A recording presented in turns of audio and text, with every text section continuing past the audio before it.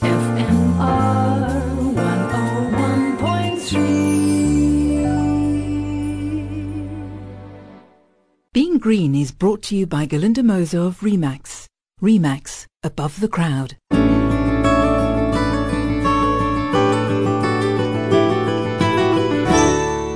Hello, I'm Glynis Crook. Welcome to Being Green.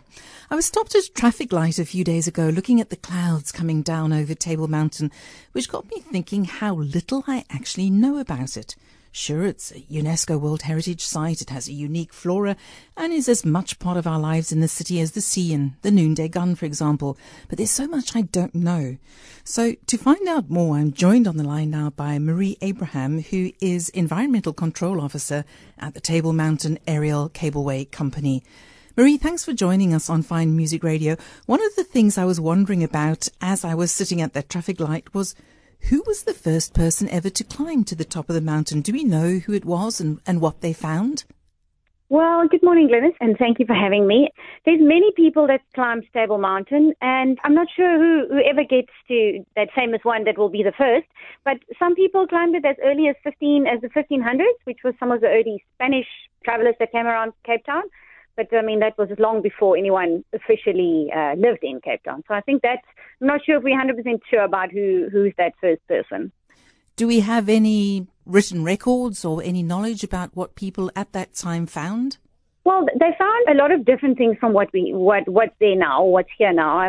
Cape Town and the area looked very different. There was obviously no humans, and there was big animals like, rhinos and hippos, and even the odd elephant were often seen, and there's definitely lots of written historical records of the bigger animals and very different lifestyles then. Hippos you mentioned and elephants, that's rather surprising. I presume they would be on the more flatter part of the mountain behind what we see as the tabletop.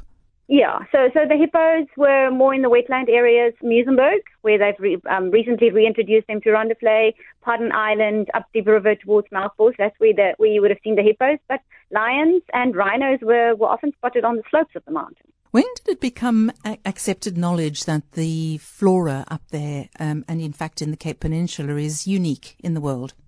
I think we've known for many decades that it was unique. But in 2004, the global scientists from the UNESCO, they declared it officially as a World Heritage Site. And it became the smallest of the 6 floral kingdoms of the world, being only 88,000 square kilometers. It's like 0.01% of the world's land surface.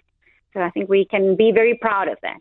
Are there any early accounts of research into the flora and fauna? I know you're talking about more recently, but back in the day, in times of Jan van Riebeeck and that, do we have any research in the 1800s into the flora in particular on Table Mountain? Yeah, there's been many people that's worked on it, and because it's so special and so different. The earliest books that were published on the plants and like identification manuals were in the early 1950s. But if some of the plants that we do see has been identified and written up as early as the late 1700s, early 1800s. So there was definitely people and botanists working on this many years before it started being printed into printed material. I didn't realize, I suppose I could have thought of it, but I didn't realize that there was a wet and dry side to the mountain and that this actually impacts on the type of vegetation one finds there. Yes, so the wetter side is obviously the eastern side. It gets a lot more rain. If you think Newlands, Rondebosch, that area, and there you get the Acromontane forest. It's more lush. You get all the streams and the rivers that flow, the waterfalls that flow most of the year. And if you go to the other side, the Camps Bay side, it's a lot drier. And there you get the more proper fynbos, proteas, and the smaller ericas and smaller drier shrubs. So two very different sides of the mountain, yes. Never struck me to think about anything like that. Given the encroachment of the city, what is the status quo of the fauna and flora today? So at the moment, I think with the Table Mountain National Park, so the Cableway operates within the national park, and the national park was started officially as proclaimed a national park only in 2000, I think. But before that, the mountain was always protected as part of a protected area. So at the moment, there can't be any more development, so we can't encroach any more onto what already is there. And there is definitely some plans and some work happening to protect the more endangered plants and animals. One of them being the rooikat. A lot of people follow the story of the rooikat in Cape Town, the one that's often seen on Table Mountain slopes. So I think there is some hope, and there's definitely a lot of people working towards protecting it for future. Marie, we're running out of time, but very briefly, what can Cape Townians do to help protect the fauna and flora?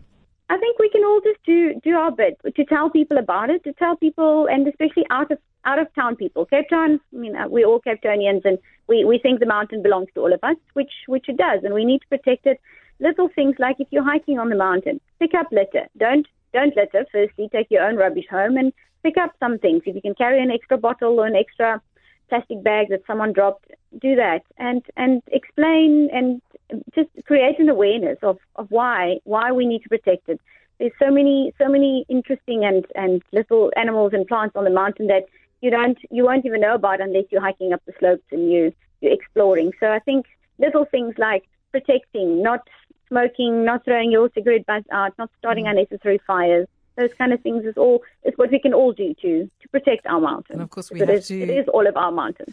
When we have to remember how lucky we are to have it in the very middle of our city. Thanks to Marie Abraham, who is Environmental Control Officer at the Table Mountain Aerial Cableway Company. And that's it for this week. Till next time, from me, Glynis Crook, take care and goodbye. Being Green is brought to you by Galinda Moser of Remax. Remax, above the crowd. FM